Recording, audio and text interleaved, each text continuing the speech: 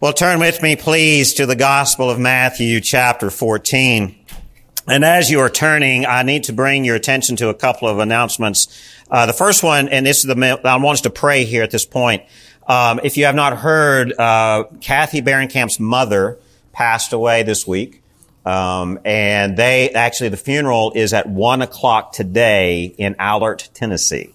So, I promised them that we would pray for them this morning. The family is gathering this morning around that. We know we've been praying with Matthe for years as she's been caring for her mother. I'm not certain her age, 94, 95-ish. And Matthe, she has that testimony of the Christian that her mother loved the Lord and her mother taught them about Christ. And even as I was talking with Matthe this morning, she was celebrating the fact that they are going to celebrate the life of a mother who loved Jesus Christ. Amen. And so as the family is gathering in Allert, Tennessee, up near Jamestown, at this moment, can we pray for them right now? Because we are confident that as we pray, the Spirit of God connects us with them at this moment. So let's pray. Father God, we as a church body lift up Matthe Barenkamp and Bill Barenkamp today. They are gathering with family for a time of grief, but also a time of celebration. As Mathe's mother has passed, we pray, Lord, that you would receive this dear saint of a lady home. And Lord, I pray that the funeral ceremony this afternoon, the time of remembering her life, would be a time of remembering your glory in her. Let this day be a day that brings you glory, Father. As a family does grieve, I pray, Lord, that you would bring them happy memories together. Let this time be a time of healing for them.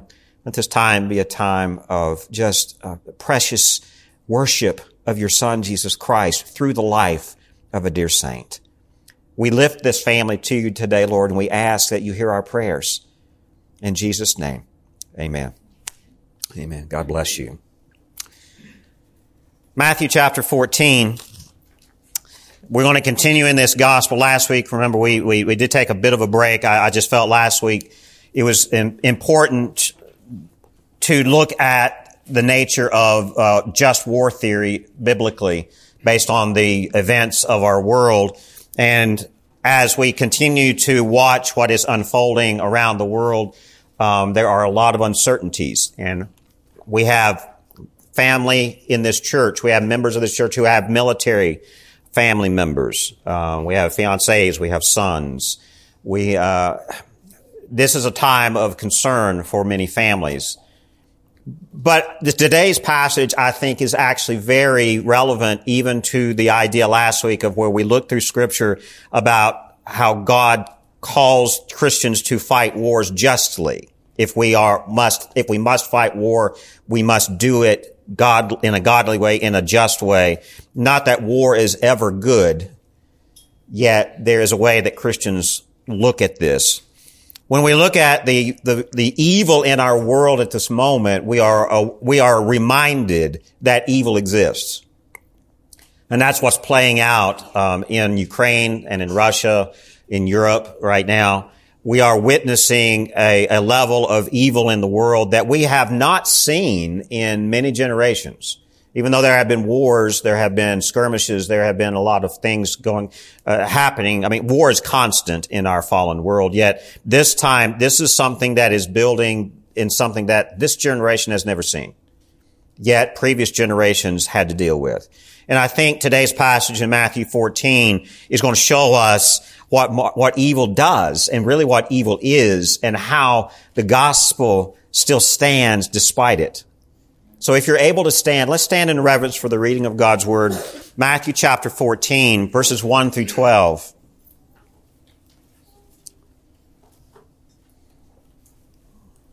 At that time, Herod the Tetrarch heard about the fame of Jesus, and he said to his servants, "This is John the Baptist.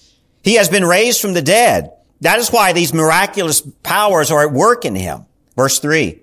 For Herod had seized John and bound him and put him in prison for the sake of Herodias, his brother Philip's wife, because John had been saying to him, "It is not lawful for you to have her." And though he wanted to put him to death, he feared the people because they held him to be a prophet. Verse 6.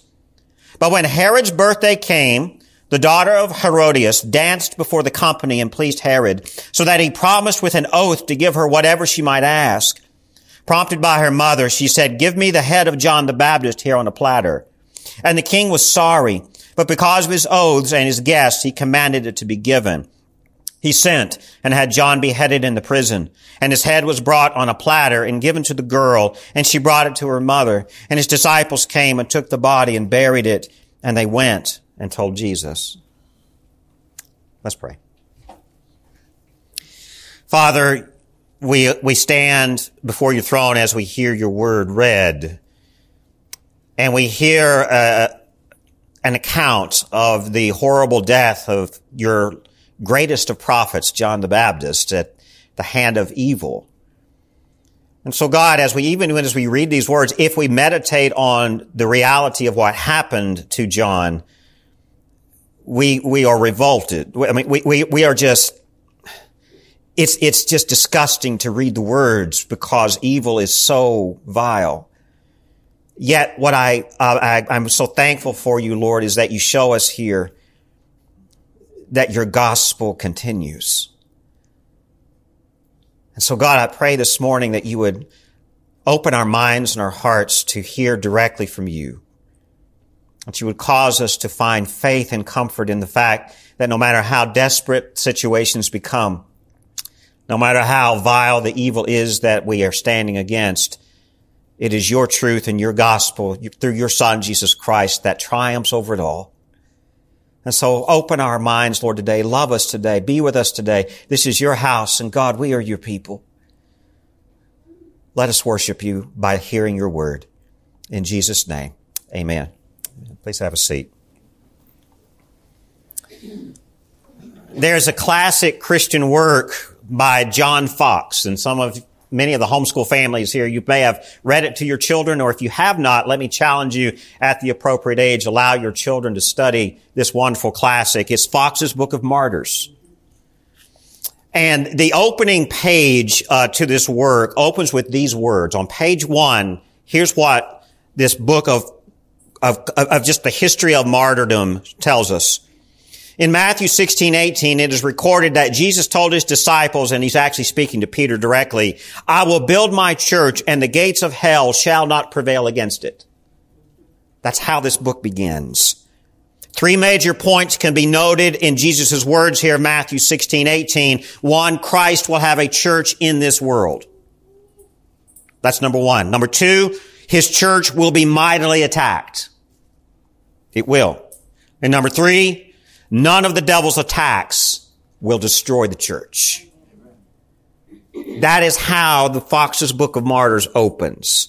And it's important for us to begin thinking this way through Matthew 14, because as Matthew takes us through the ministry of Jesus, now he's already shown us some obstacles to Jesus' ministry, but now going forward, this is now leading up to his trial, his crucifixion and his death, and more Matthew will show us how his ministry was challenged, how the truth of the kingdom of heaven came against assault, even as the Son of God, Jesus Christ himself, was here. Although Fox's Book of Martyrs lists Jesus as the first to die for the church. Right? Fox's Book of Martyrs, when you look at the list of the martyrs, the very first martyr listed is Jesus himself, who died for his church. But I want to propose, based on what we're reading today, that we could consider John the Baptist as the first to die for Christ. Not necessarily for the church, because it had not been established yet, but I would say there's a bit of a segue here between the age of the prophets and the age of the apostles. And here John the Baptist is bridging both. He died as a prophet for Christ, yet he was the greatest of prophets to die for preaching the truth. If you recall, it was in Matthew chapter 11 where we read of John's imprisonment. That's where we first see this in the Gospel of Matthew back in chapter 11. We know that John is in prison and that he sends word to his cousin, Jesus Christ. Are you really the one that I've been preaching about? Or have I just been wasting my time? Remember that hint of reality in a sinful human? John even had a hint of doubt there, but Jesus assured him who he was. So now in chapter 14, Matthew gives us a glimpse into the details of this imprisonment. Not only do we see that why he was in prison, we also see the details of his death at the hand of Herod the Tetrarch. Now, Herod the Tetrarch here in verse 1, at that time, Herod the Tetrarch heard about the fame of Jesus. Who is this? This is not the original Herod the Great who persecuted Jesus and his family at his birth. Remember back at the beginning of Matthew, where they had to flee and leave at the hands of Herod the Great as he ordered the murder, the slaughter of every male child below the age of 2. This Herod the Tetrarch in chapter 14 is Herod the Great's son, one of 3. And here's how this is all set up. Herod the Great was a puppet king of Rome, but he was the king over the large territory here of Judea. And after Herod the Great died, he had 3 sons. And Rome established them as governors over provinces. They split up the kingdom and just said, here you go. You're going to get a sliver of the kingdom that your father had, but you even have less power. Honestly, Rome did not give the title king to Herod the Tetrarch and the others. Herod the Tetrarch, his name is Herod Antipas. And the term tetrarch implies the territory that he covered. It's just a sliver of a greater piece of a pie. Okay? So this is what's happening here. This Herod is one of the 3 sons of Herod the Great. And the scene here in Matthew 14, this is going to show us that the gospel will always face persecution from evil men. It's guaranteed. And here is what we see in chapter 14. What I feel that I think this text is going to show us that there is a guilt upon the evil ones who come against the gospel because the gospel is true. And that guilt will come whether the evil will acknowledge that guilt or not. And we see some of that here. So let's take a look here at John's martyrdom. Some of the points to consider in this passage. We're looking at evil here. We got to consider what is evil and what is evil doing. We see a lot in this text. Number 1, evil wrongly attributes the power of Jesus to the wrong place. That's what we see here in verses 1 and 2. We're going to break that down here in a minute. Because Herod the Tetrarch, when he heard about Jesus, he thought, oh, John the Baptist has come back to get me. So we're going to unpack that just a little bit. Evil also will wrongly try to stop the power of Jesus at all cost. Because it threatens their power. It threatens the stability or the instability of evil power. It's when the truth of the gospel is revealed and shows itself, evil is threatened. And it will always come against Christ. So we're going to see that here. Evil also seeks ways to cover up its sin. All the time. And we're going to see that here as well. So God's truth and His power, let's remember here that God's truth and His power survives even the martyrdom that is showing the genuine strength of our Lord. See, as John the Baptist dies here at the hands of evil, God is glorified. Jesus Christ and His ministry expands even more at the hands of this evil Herod. And it's hard for us to fathom that, but that's a biblical reality. It's also a reality of the history of the church.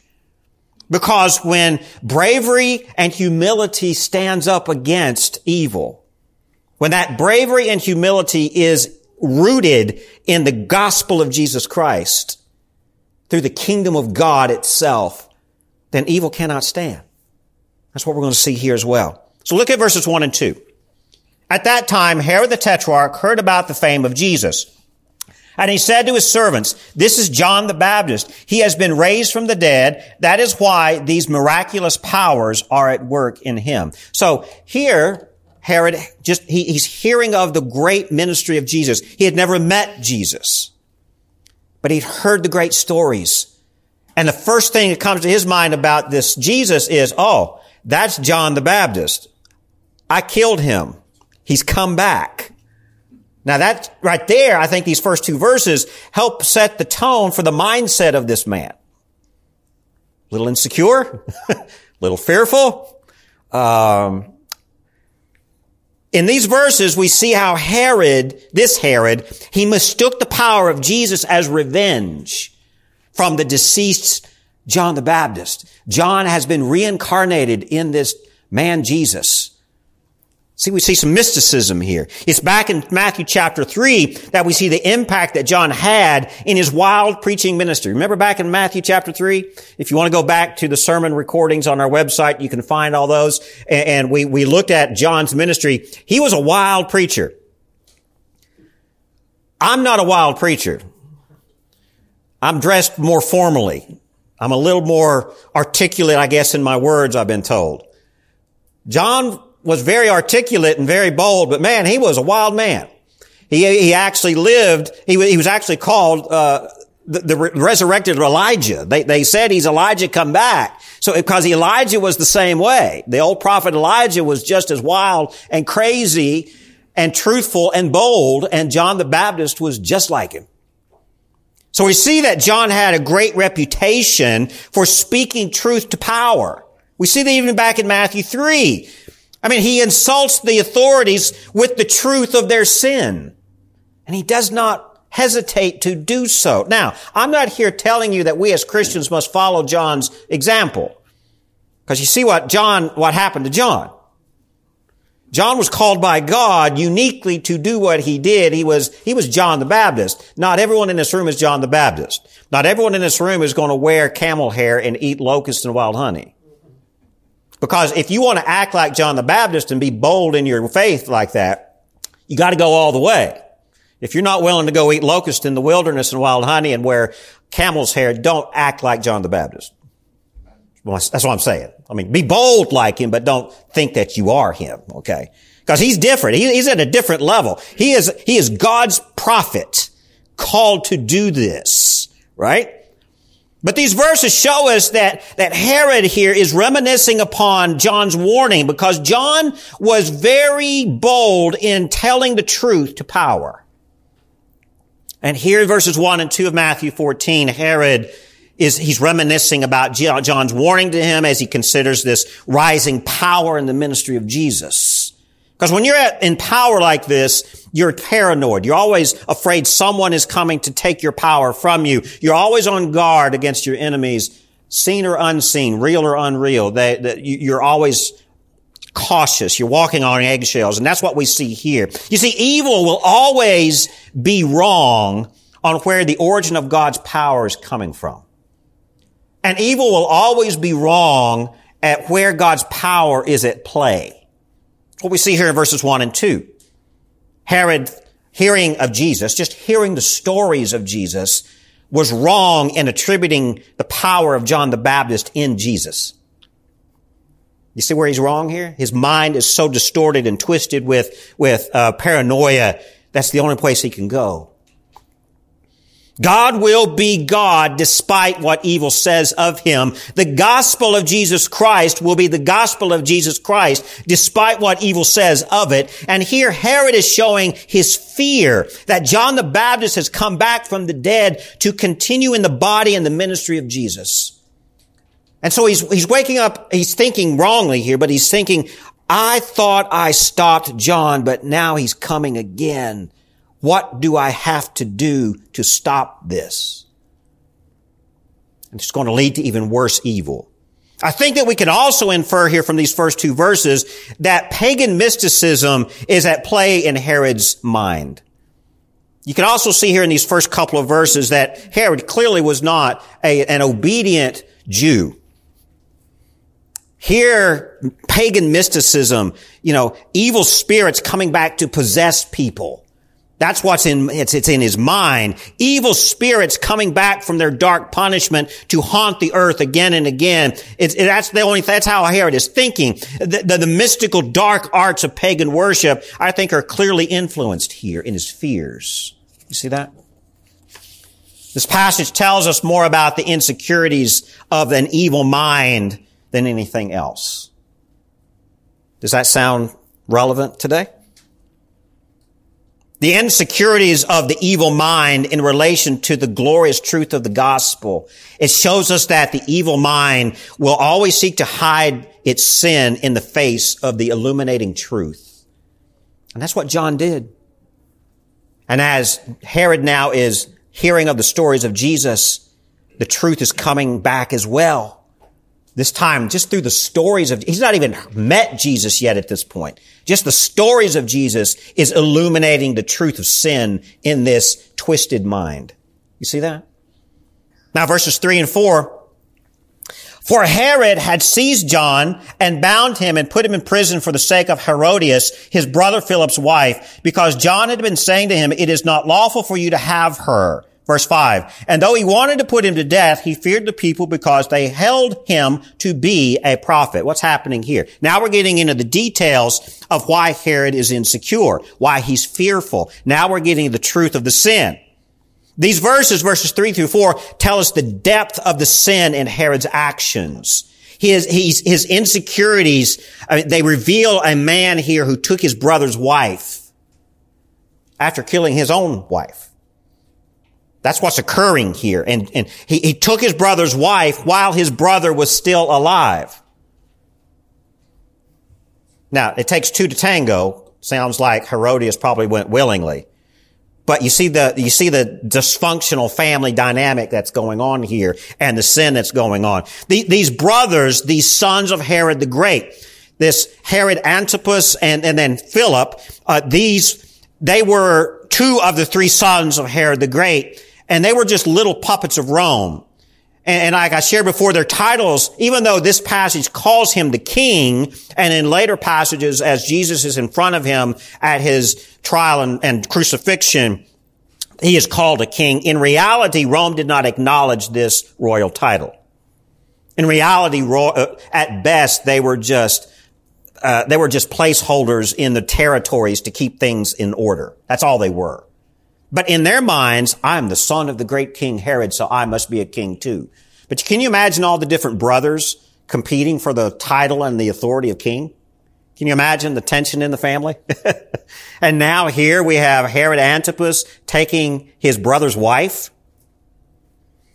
That goes even deeper. And this is a distorted, messy family.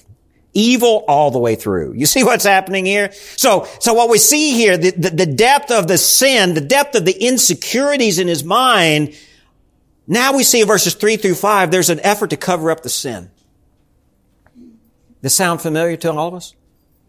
Verse 4, John the Baptist calls out this sinful arrangement. He echoes the style of Elijah. He's speaking like Elijah would, who was also known for calling out evil authorities. If you go back, if you're taking notes, 2 Kings chapter 1 is when Elijah the prophet comes on the scene, and the very first thing we see about Elijah the prophet is he's coming to tell the king how sinful he is, and oh, by the way, king, you're about to die because of your sin.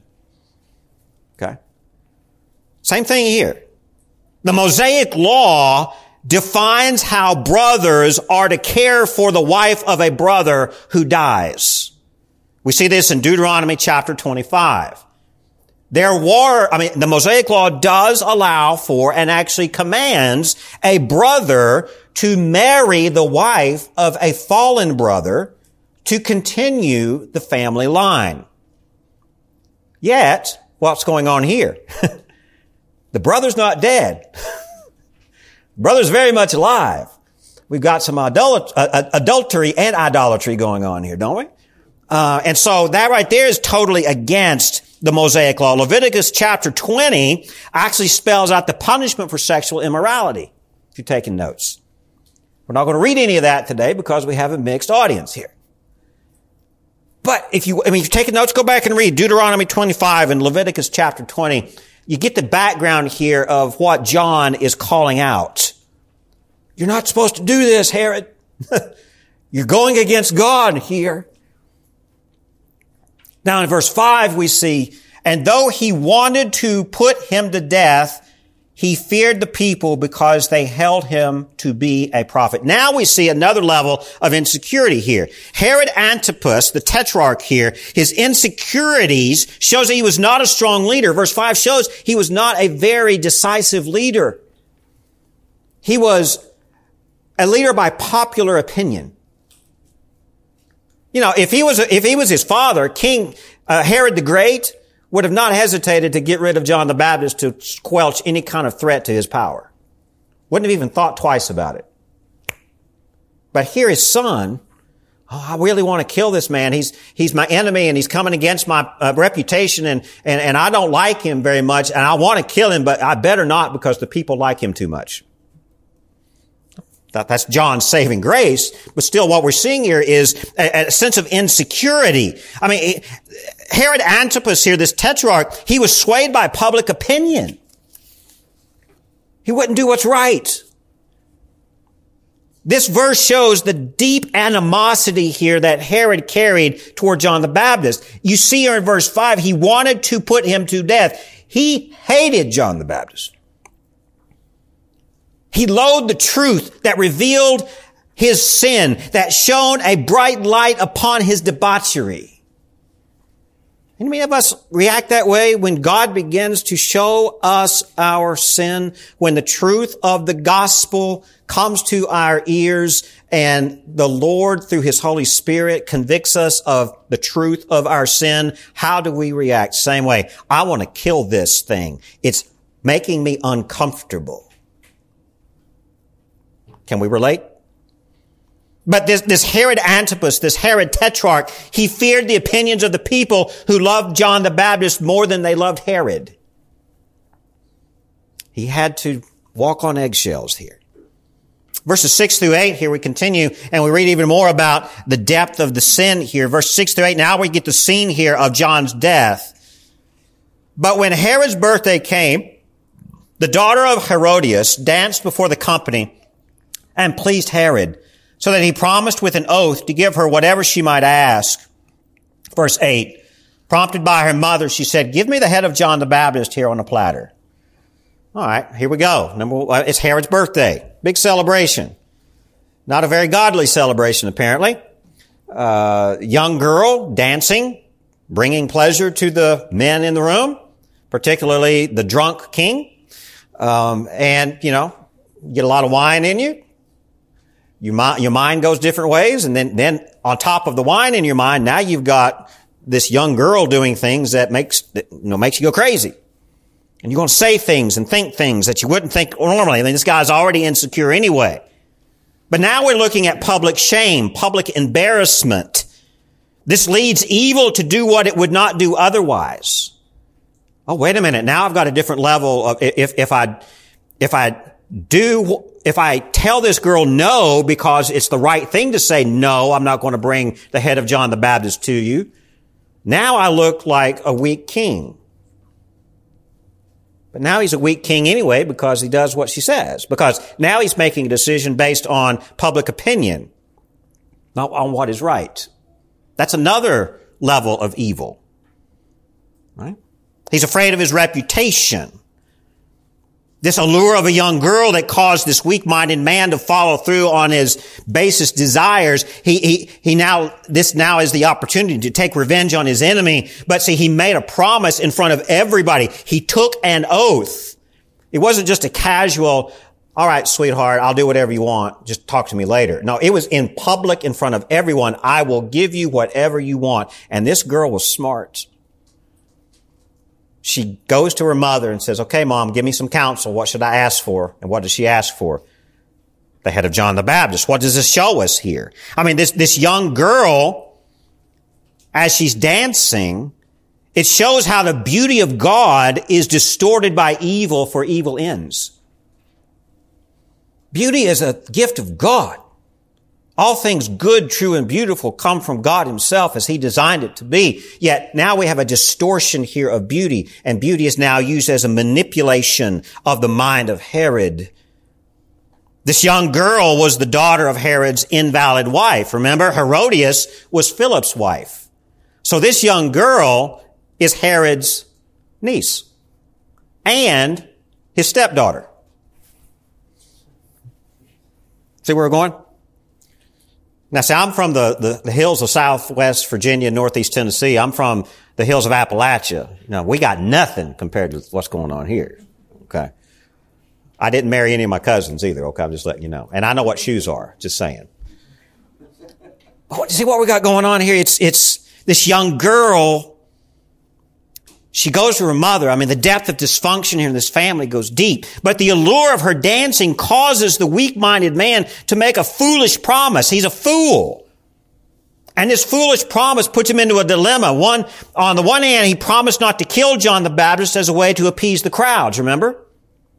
I'm not going to kill John the Baptist because the crowds love him. And he promised not to do it.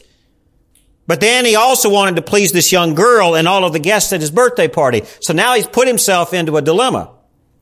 See where evil takes us? Keeps getting deeper and deeper. So we see the evil ways of this weak-minded man. It kept going further and further into the abyss. And this is what evil does. It begins with little things and builds until the evil mind is so trapped that it can't get out. You see what's happening here? Verses 9 through 11. And the king was sorry, but because of his oaths and his guests, he commanded it to be given. He was sorry that he made this promise. He was sorry that he got himself into this mess, but he had to keep going. Verse 10, he sent and had John beheaded in the prison, and his head was brought on a platter and given to the girl, and she brought it to her mother. And what we're seeing here in verses 9, 10, and 11 is a common practice of the ancient world, especially among the royalty. It would not be uncommon for them to have a feast and a celebration where part of the entertainment would be to bring in prisoners and have them executed right there in front of the table. It was not uncommon for people in authority in this kind of a role to have the heads of their enemies brought to them as evidence that their orders had been carried out. Very common here. So even there we're seeing deeper that this Herod, he was not a godly man. He was more of a pagan than anything. But why did Herodias, the wife, manipulate this situation? Here we see that not only was Herod Antipas at fault here, so was his wife. I think there's guilt that's rising up in both of them. I think we could argue that John's death here, his martyrdom, brings the great guilt upon Herod and Antipas. Remember, it says here that Herod, the king, was sorry. He was sorry. Now he's got some guilt. But is he feeling sorry for his sin, or is he sorry for his circumstance? I think it's the latter. But still there's guilt here going on. So Herodias sought to cover up her sin. Remember, Herodias, the brother's wife, she's just as deep in sin and evil here as Herod, the man. She left her husband for this other guy. Now she's plotting because John is talking about her just as much as he's talking about him. Her reputation has now been tarnished by the truth. She's now plotting. This is further an evidence in Scripture, as lovely and as gracious as the gift of women are that God has made. Ladies, you got some deep sinful thinking going on here, don't you? Y'all can get manipulative. I only see one lady back there grinning yes. The rest of them are going, don't you go there. All right, men in this room are going, what did he just say? I'm just pointing out what Scripture shows. I mean, there's some vile women in the Bible. They got some manipulative evil in them, and they are so sweet when they do it. Evil goes deep. And so Herodias, this wife, this illegitimate wife of Herod Antipas, she seeks to cover up her sin too by silencing her critic. And she sees an opportunity here. And so she sought John's death out of guilt, but also out of revenge. She saw the opportunity and said, let's take care of this right now. My husband's too drunk and he's too weak. I'm going to solve the problem. Let's get his head. So the result of Herod's rejection of Jesus here is what is at play. What we see here is that at the time Herod the Tetrarch heard about the fame of Jesus here in Matthew 14:1, that's what all started this. Herod heard the stories of Jesus. And the rest of this narrative here about John the Baptist shows how he rejects that. The result of Herod's rejection of Jesus is that Herod the Tetrarch is now condemned to eternal death and hell and damnation. Remember that this whole encounter began with the appeal that Herod had for this Jesus. This particular Herod the Tetrarch, he had heard the stories of Jesus. He was intrigued. He was enthralled by the stories of great power and of great popularity that followed our Lord. Yet he was fascinated. You could actually say this is a morbid fascination. You know, the idea of that which is morbid is that which is death and dark and destructive. He has this morbid fascination with John. He wants John dead. And with the miraculous and supernatural, he was fascinated with all this stuff. And he had nothing to do with the genuine seeking after the truth. And he had nothing certainly to do with the seeking of salvation here. It was the religious curiosity of Herod, this religious curiosity of unbelief. It wasn't a religious curiosity of, I think I might like Jesus. I think I might want to hear more about Jesus. No, his curiosity was a distorted curiosity. It was a religious curiosity, but it was a curiosity of unbelief. That's a big difference. It's one thing to be curious about Jesus. It's one thing to be interested in the truth. Yet, in the end, it's just another act of unbelief. Herod had no belief and had no faith at all in the stories he was hearing. He was just enthralled with the power that he was listening to. So it was this religious curiosity here that shows its evil origins. And Herod's evil curiosity, his unbelief, actually causes God's grace and God's truth and God's love to be walled off from his heart. We see here in this text that Herod has no hope of salvation because he had no desire for it.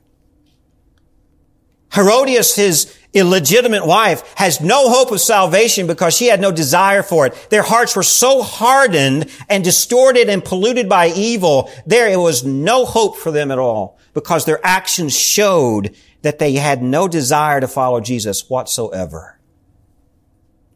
They were just curious about the power. And really, think about this. If you've ever been in a situation where you have all power, I don't know many of us in this room who do, but there's something addictive to that. I'm in charge. And that's what controlled these distorted minds here. After Herod had John the Baptist beheaded, he inquired about Jesus often. We see this in Luke chapter 9. So if you'll turn over with me to Luke chapter 9, see Matthew 14 just kind of shows us the beginning of this relationship between Herod and Jesus. But John chapter 9 tells us a little bit further of what happens. It wasn't that Herod the Tetrarch here was just curious. He was more than curious. He was seeking after. He wanted to know more about Jesus, but it was the wrong fascination. John chapter 9, beginning in verse 7. I'm sorry.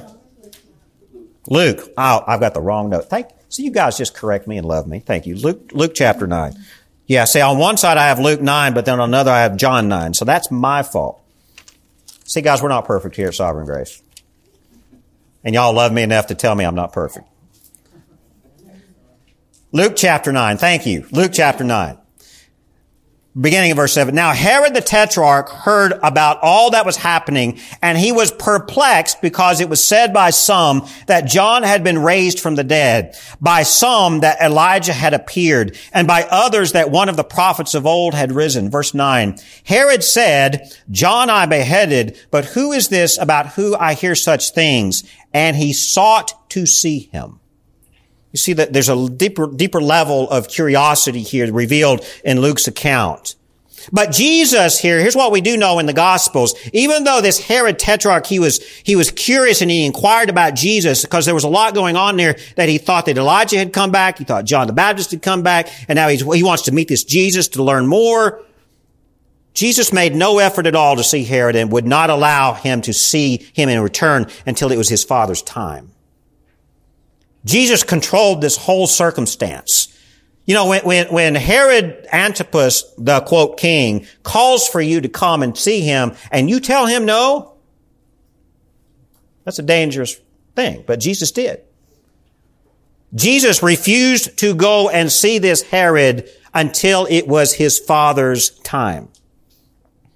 So we get a hint here in the Gospels that there was this tense relationship between Herod and Jesus, even though they never met, until it was the appropriate time.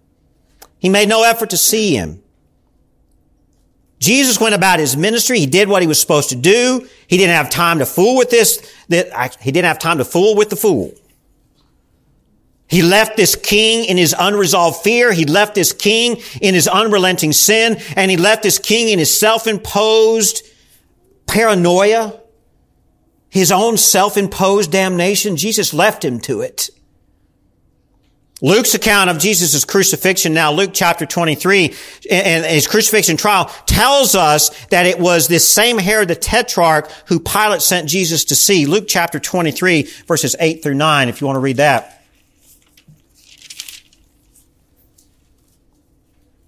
Actually, beginning verse 6, Luke chapter 23, verse 6.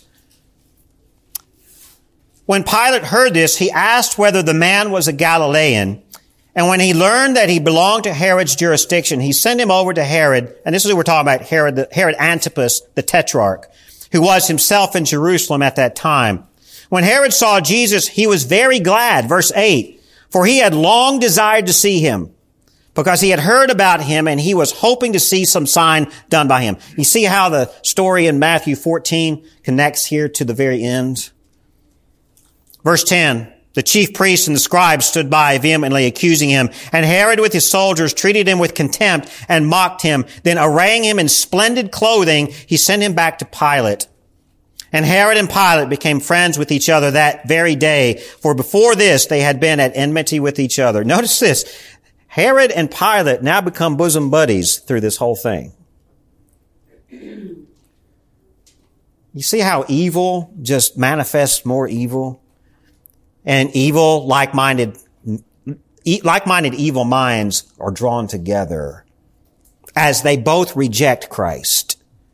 So Herod the Tetrarch here, as Jesus stands before him, if we know Jesus as he stands before him and is judged by him and is mocked and this purple robe is put on him, Jesus does not answer one question.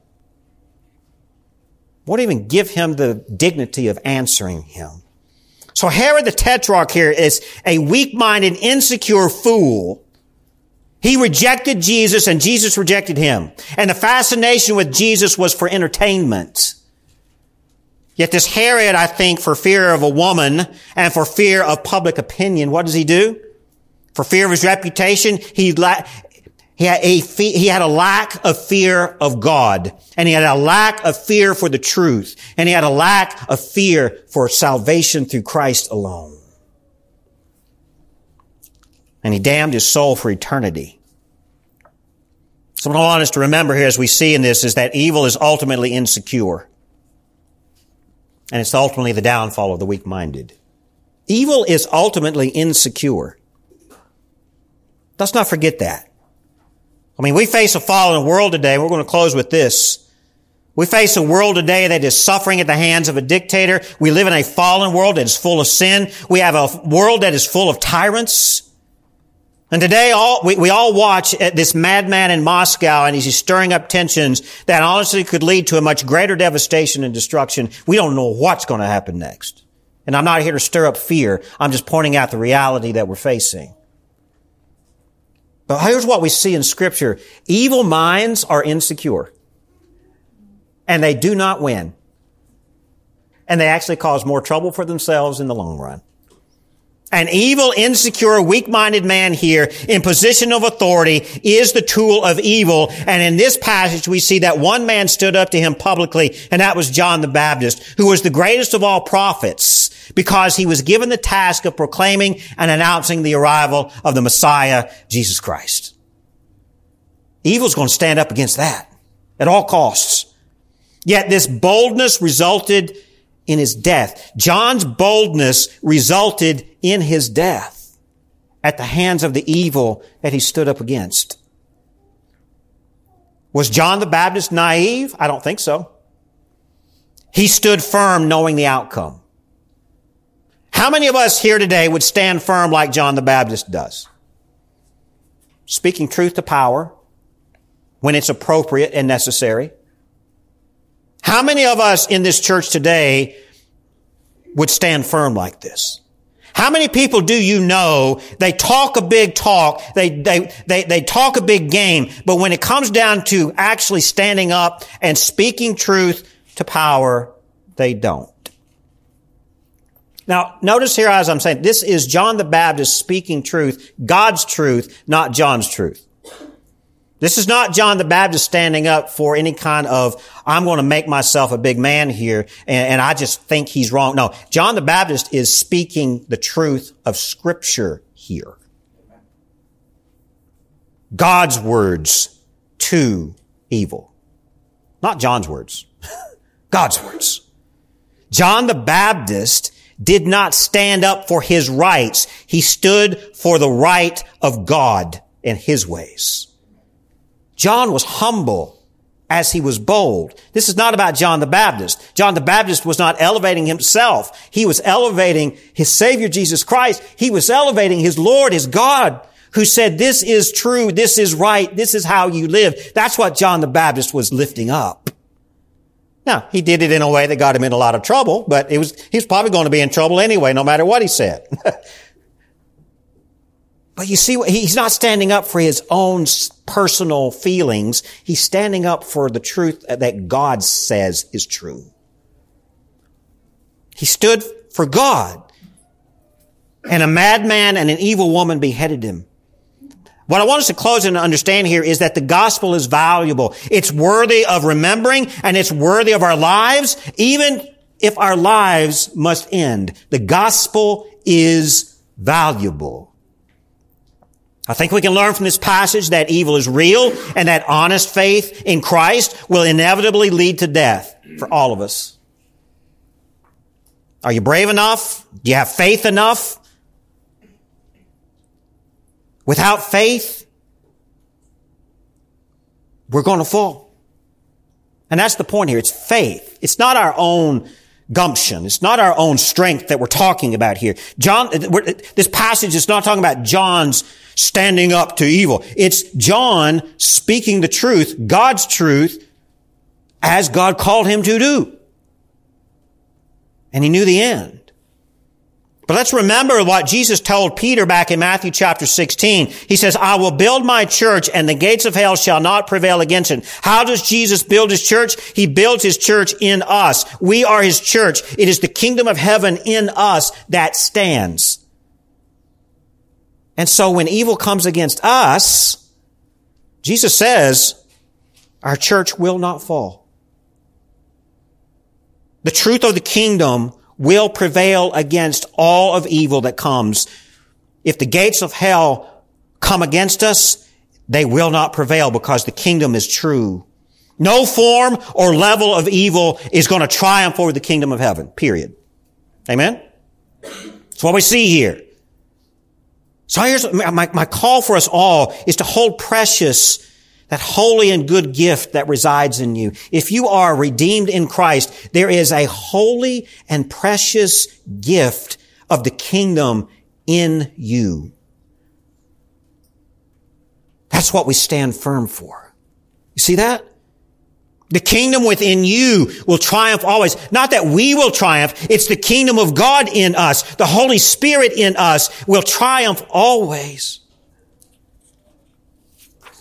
Here's what Matthew chapter 10 verse 28 says. Here's what Jesus tells his disciples as he sends them out to minister. Remember back in Matthew 10, he tells them, you will face persecution on this mission I'm giving you. And here's what Jesus tells them in Matthew 10:28. And he says, and do not fear those who kill the body, but cannot kill the soul. Rather fear him who can destroy both soul and body in hell.